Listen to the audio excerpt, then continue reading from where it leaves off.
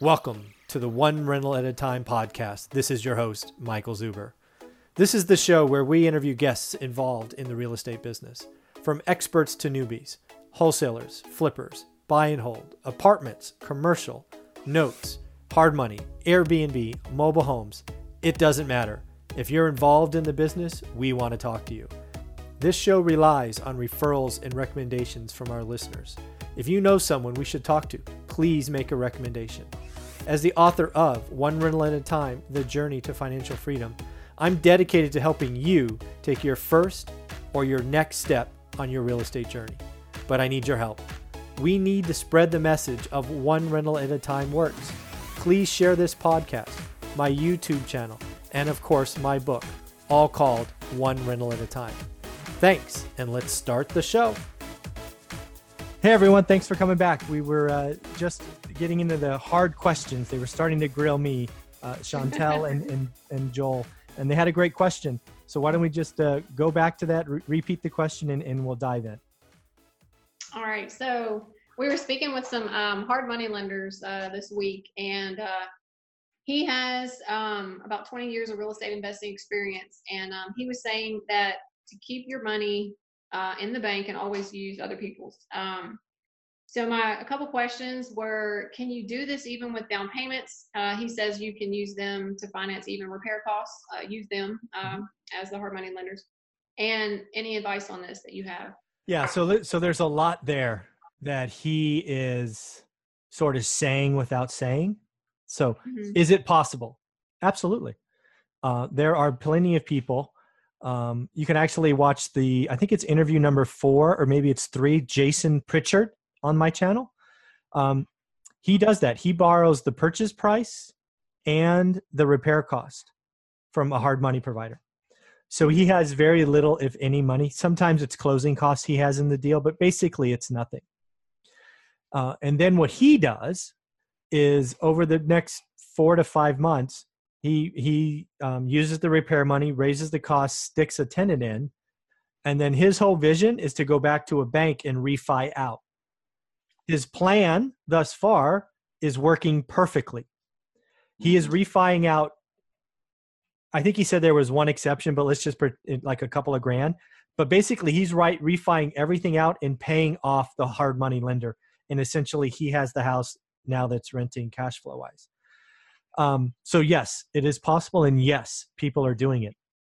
However, what's not being said there, he is probably spending 8 to 12 grand in fees and interest that, if he was willing to just put 20 or 30 down cash, his own money, and put that at risk, he could save that. And he gets his 30 or 40K back, right? So if you don't have any money, yes, you can borrow it. There are lots of hard money vendors out there that will loan you ridiculous amounts of money on assets, charge you exorbitant rates with high interest, because the market kind of makes sense now. They can get away with it, but you're not left with any margin.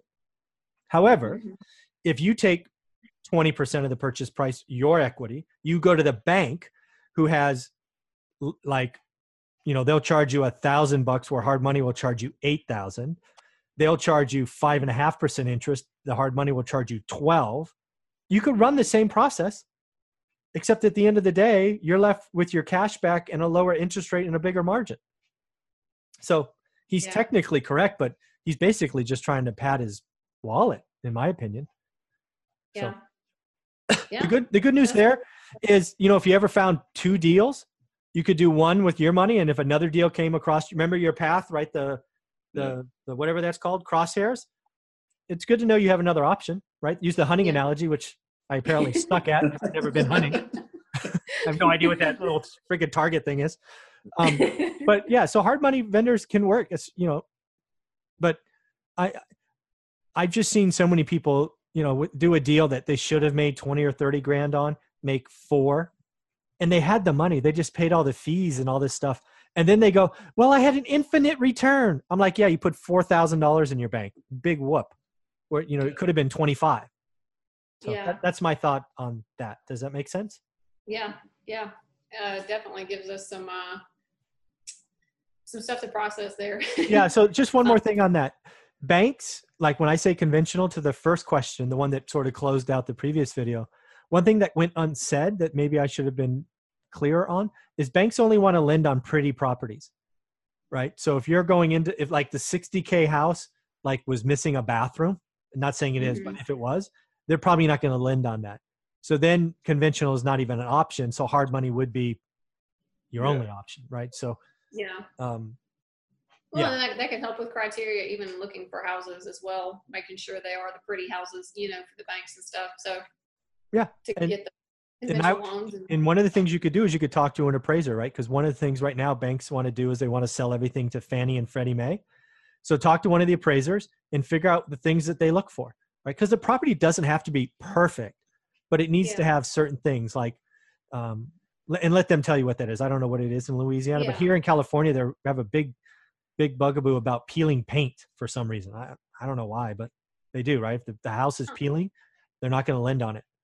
And I don't know what it might be in Louisiana, but ask an appraiser, they'll tell you pretty quick. Okay. So next question is, in your book, you talk about your Norris Drive offer. You wanted the seller to take back a second mortgage of $10,000 of the offer price since you needed the cash for repairs. How does that work? So it was actually Ferris that we did that on. So that was the second one, but that's okay. We created a second mortgage. So we got a first loan from Bank of America for about $100,000. And then we just established a second, it's called a second deed of trust and a second mortgage, just a second mortgage. And we filled out the paperwork, went through escrow, and I sent them interest payments for 3 or 4 years before I had to pay them off because there was a balloon payment at the end of that. But that just comes from talking to the sellers, and lots of sellers will take back small seconds because not everybody needs all their money right away. Sometimes they like some interest. Yeah. So it's just a conversation. That's pretty cool. Yeah. Okay. It doesn't work all the time. Like if you're buying a house for $70,000 and they owe 68, you're not going to get a second.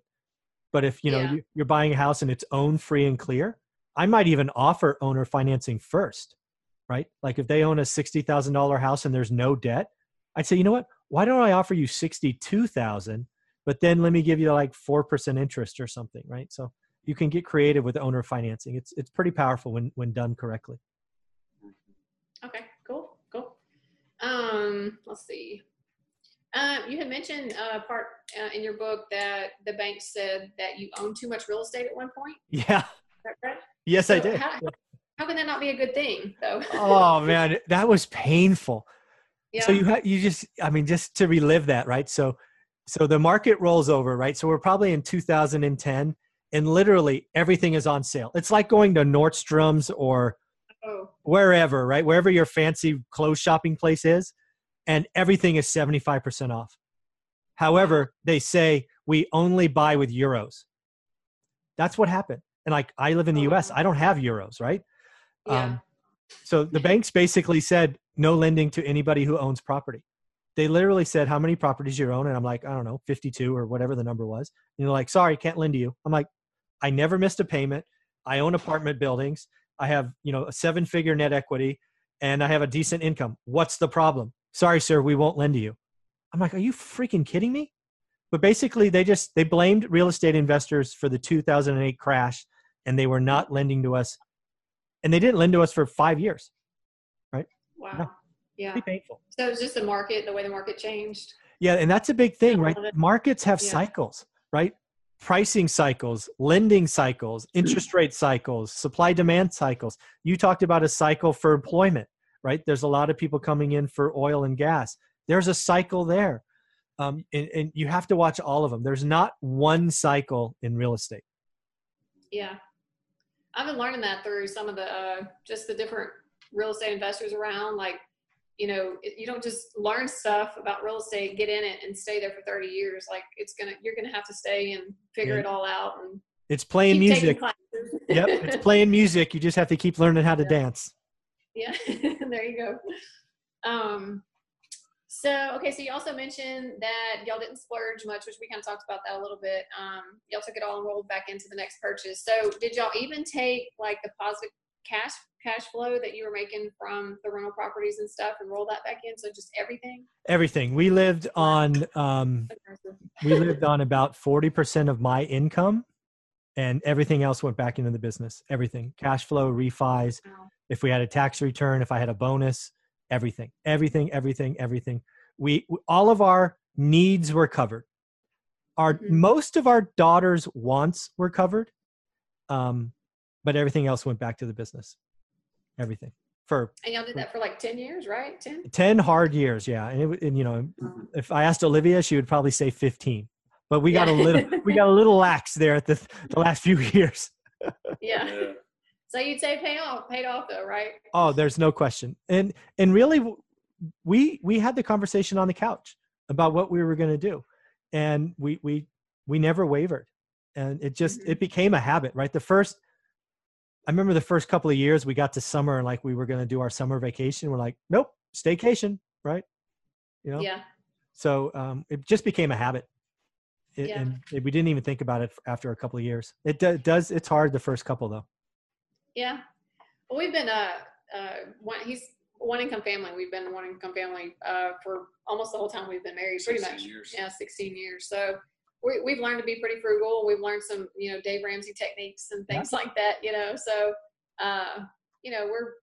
we're kind of ready to be done with that a little bit more, Hence my dreams that you hear. Yes, no, that's good. No, yeah, you can get there. Yeah, I believe so too. So the next question is rentals, flips, auctions, and foreclosures. Oh my. Oh yeah. Did you have minimal experience with this? Did you decide early on that you would only do rentals? Yeah, so I was 30 years old, I was frustrated, been burned in the stock market. I had a demanding full-time job. I pretty much knew what I couldn't do, right? I couldn't flip. Wholesaling wasn't a thing at the time, but I couldn't do that, right? Because I couldn't market. I couldn't build a team. My market was 2.5 hours away. It very quickly became buy and hold rentals. And again, it never was about the income, right? It was about the long-term income, right? The 15 to 20 year income. Did I need the extra $100 that month? No. Hence, we kept rolling it into buying more and more fixer properties. So it was about the long-term vision, right? I had a vision. I actually had a vision to be done at 50, and we got done 5 years early. That's awesome. Yeah. Congratulations. Thank you. Took a lot of work and, a little bit of luck, but that's okay. Yeah. Cause we've learned, I was asking that cause, we've kind of talked about, like, we go to some of the sheriff's sales, we went just to kind of fill it out and stuff. And then, we kind of learned, oh, well, there's this and there's this and there's this. And it's like, oh, and so we're like, yeah, maybe that's not such a good idea for our first, especially in the beginning. Yeah. I bought out of the MLS. Right. Or realtor.com or Redfin or whatever. And the reason I did that is because I can learn a market. So this is what I did, right? So what I would do for Lake Charles is I would pick a section, I don't know, 8 block, 10 block, whatever. And I would dominate understanding that market. I would look at everything coming on, everything that's sold, talk to a real estate agent if you know one and say, hey, give me the last year's sales in this area, and just know that. Because when you look at that over and over and over and over again, you're gonna be able to identify, is it a bad deal, an average deal, a good deal, or a great deal? And you really can't do that by getting lost in sheriff sales and tax deeds and all this other nonsense. I've been doing this for almost 17 years now, and I don't do any of those things, right? If there are people that do it very well, but they've spent the time learning it. And I don't get divided focus. Back to your goals for the year, right? Don't do flips and rentals. Focus, right? Don't get distracted. Maybe in 5 years when, you're getting a little good, then go do sheriff sales, because it's another way to consider deals. But by then you have 5 years of foundation, and you can identify a good deal and a great deal like that. It's hard to do that.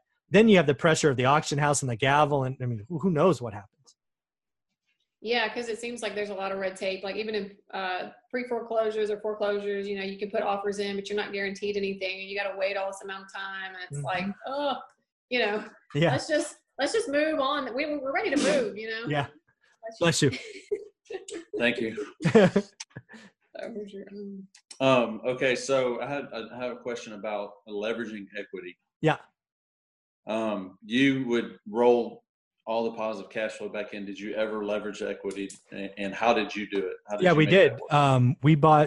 We bought 3 houses with the $40,000 we had started, and then I think we did the first cash out refi about year 3, and we bought another house. And that's actually in the book. I talk about turning Norris Drive into an alligator. It's because I did a cash out refi, leveraged equity, and bought another asset. Actually, I think I bought 2 properties with that cash. So be careful. Yes, leverage equity, especially as you're building and growing.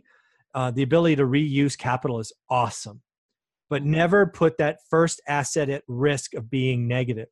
So instead of taking out the 40 or 50 grand that I did, because again, I didn't know any better, right? The bank said they'd give me 50 grand. I took it. I didn't know.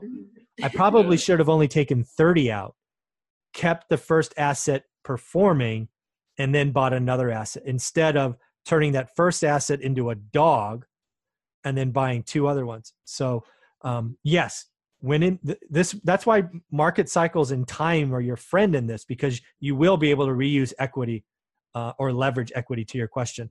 It's a big thing. And then what I did again on that same asset is I did a 1031 exchange. So the price kept going up. And then at some point I thought it was so high, I sold it and I exchanged that money into an apartment building. So yes. If you buy something, you're not going to just own it for 30 years. In my model, you are going to leverage that equity when it makes sense, whether it's going to be a cash out or a 1031 or something. Yes, use that. Okay. And as far as property managers, when did you decide to jump into that? After the first day 5, 1, 10? No, day one. Yeah, we didn't have a choice. I think that's what I'm going to do. Yeah, I don't. it's don't property manage your own stuff. It's way too stressful. You already have a day job. You don't want to impact your day job. You don't want pay someone. But your job's to manage the property manager. That's not easy, right? I fired the first 5, right? Yeah, I hear that's not fun. Yeah. But once you find one that works, treat them well, man. Just go.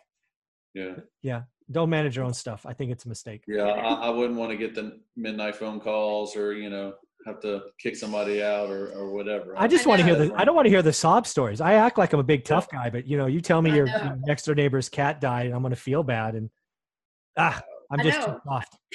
I heard you talking about that and I'm like, that's so us. Like, we have to get a property manager right away. Yeah. We can't do this. Yeah. We'll be like, sure, you can stay here for 6 months on us. Oh no problem. Yeah. I'll pay the mortgage without your help. No problem. Yeah. Why don't we just sign the house over to you? Just call it a day. Yeah, exactly. Just be done.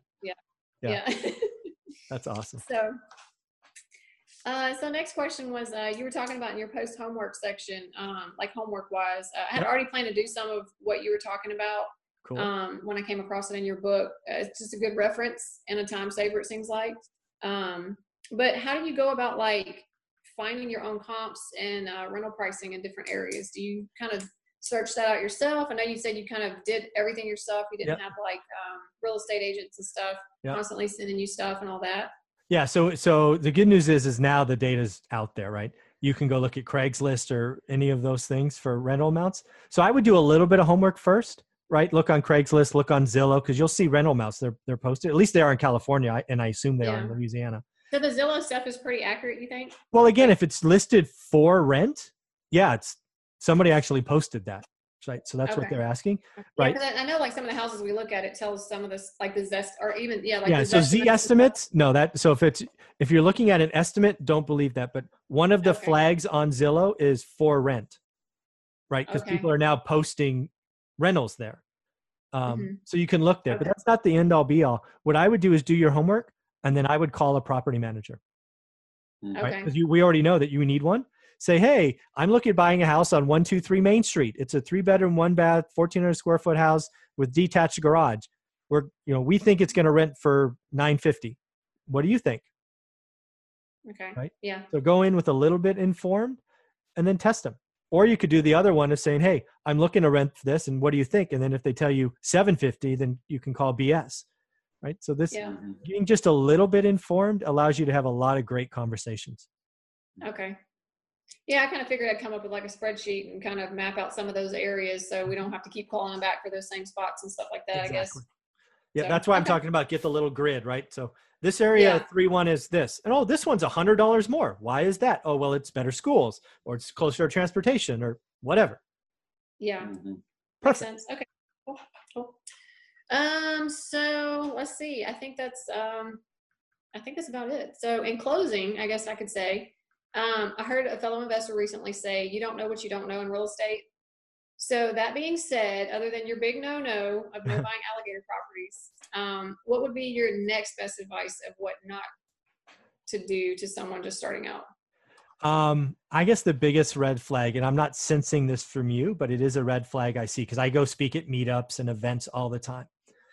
When you come running up to me, like vibrating with excitement about real estate investing, you're destined to burn out. This business takes work, right? You're talking about the homework, right? That I've called out. That takes work. It feels it's repetitive. It's not fun, but you have to do it or you're going to make a bad deal. And if you're vibrating with excitement and you're over energized and you're just like this kid on sugar, that's not going to end well for anyone. And you're just going to burn out and never do anything. But when you're measured, you're looking at the work, you're like you talked about, right? This is the next thing. That's the next thing. That's the next thing. Just the next brick in the driveway, you'll be fine. Yeah. Just keep moving forward. And then the other one is, I promise you're going to have bad days in this business. It's going to happen. I truly believe real estate investing, it's the Murphy's Law of real estate investing. It tries to kick you out for 10 years before it gives you all the great rewards. Norris Drive I believe Norris Drive would have stopped 99% of the people I talked to. And I would not be talking to you today if I let that little eviction in 6 months and frustration. Yeah. So yeah, you're going to have a bad day and I'm sorry. But just pick yourself up, deal with it and move on to the next one. Yeah. Yeah, that's good. I mean, because we've been, it's been a little frustrating because we've actually, like, we're going to buy a house in October when we first started. We got all the legal stuff taken care of and everything. Yeah. And, but just kind of taken a lot of this time to learn a little more patience and go to these monthly meetups and networking and reading books and lots of podcasts and just learning about, like even the auction stuff, checking it out, saying, hey, you know what, this isn't for us right now. These pre-foreclosure things, we wouldn't have known about that had we not went and experienced it, Yep. So we've just been I've been taking this time to really just learn all that, and just absorb it. And now I kind of, it's almost like, do I know enough now to move forward? Yeah. So you can't. If you can answer the following question, I think you're there. What's your buying criteria? That's the answer. Yeah. That's the one you need to sit down and in your situation, first video, you need to have that honest discussion with all three partners. Everybody has to be on the same page. Yeah. That's one thing Olivia and I didn't have, right? We were, we did this together. So, one vote was the vote, her vote, obviously not mine. Let's just be real. But yeah, so you need to sit down as a group and go, okay, what's our buying criteria? Because I'm not sure I know what that is after talking to you for a little while. But that's what I try to figure out. Because once you do that, it is that, whatever you call that, sight on the gun or whatever you want to call it. When something comes across it, you go, guys, or team, that's the one. Yeah. Are we, time to pull the trigger or not? Let's go. Yeah. Yeah. So that's what I would work on next. Okay. That great. Makes sense? That sounds great. Yes. Yeah. Okay. Thank you. Oh, no worries. Thank you. And thank you very much for reading my book. Absolutely. That was cool. So have you logged in and given me a 5-star review yet? Well, I am actually on phase 2, towards the end of phase 2. Oh, okay. So reading more. I'll wait until you're done. That's fine. Yes. All right. Well, thank you for doing that. I appreciate it. This has been a lot of fun. I love talking to new investors getting started. You're on the right path. You're measured. You're in this together. Every sign points to your success. So just keep going and have some fun together. Thank you. All right. Thank you. You got it. Take care.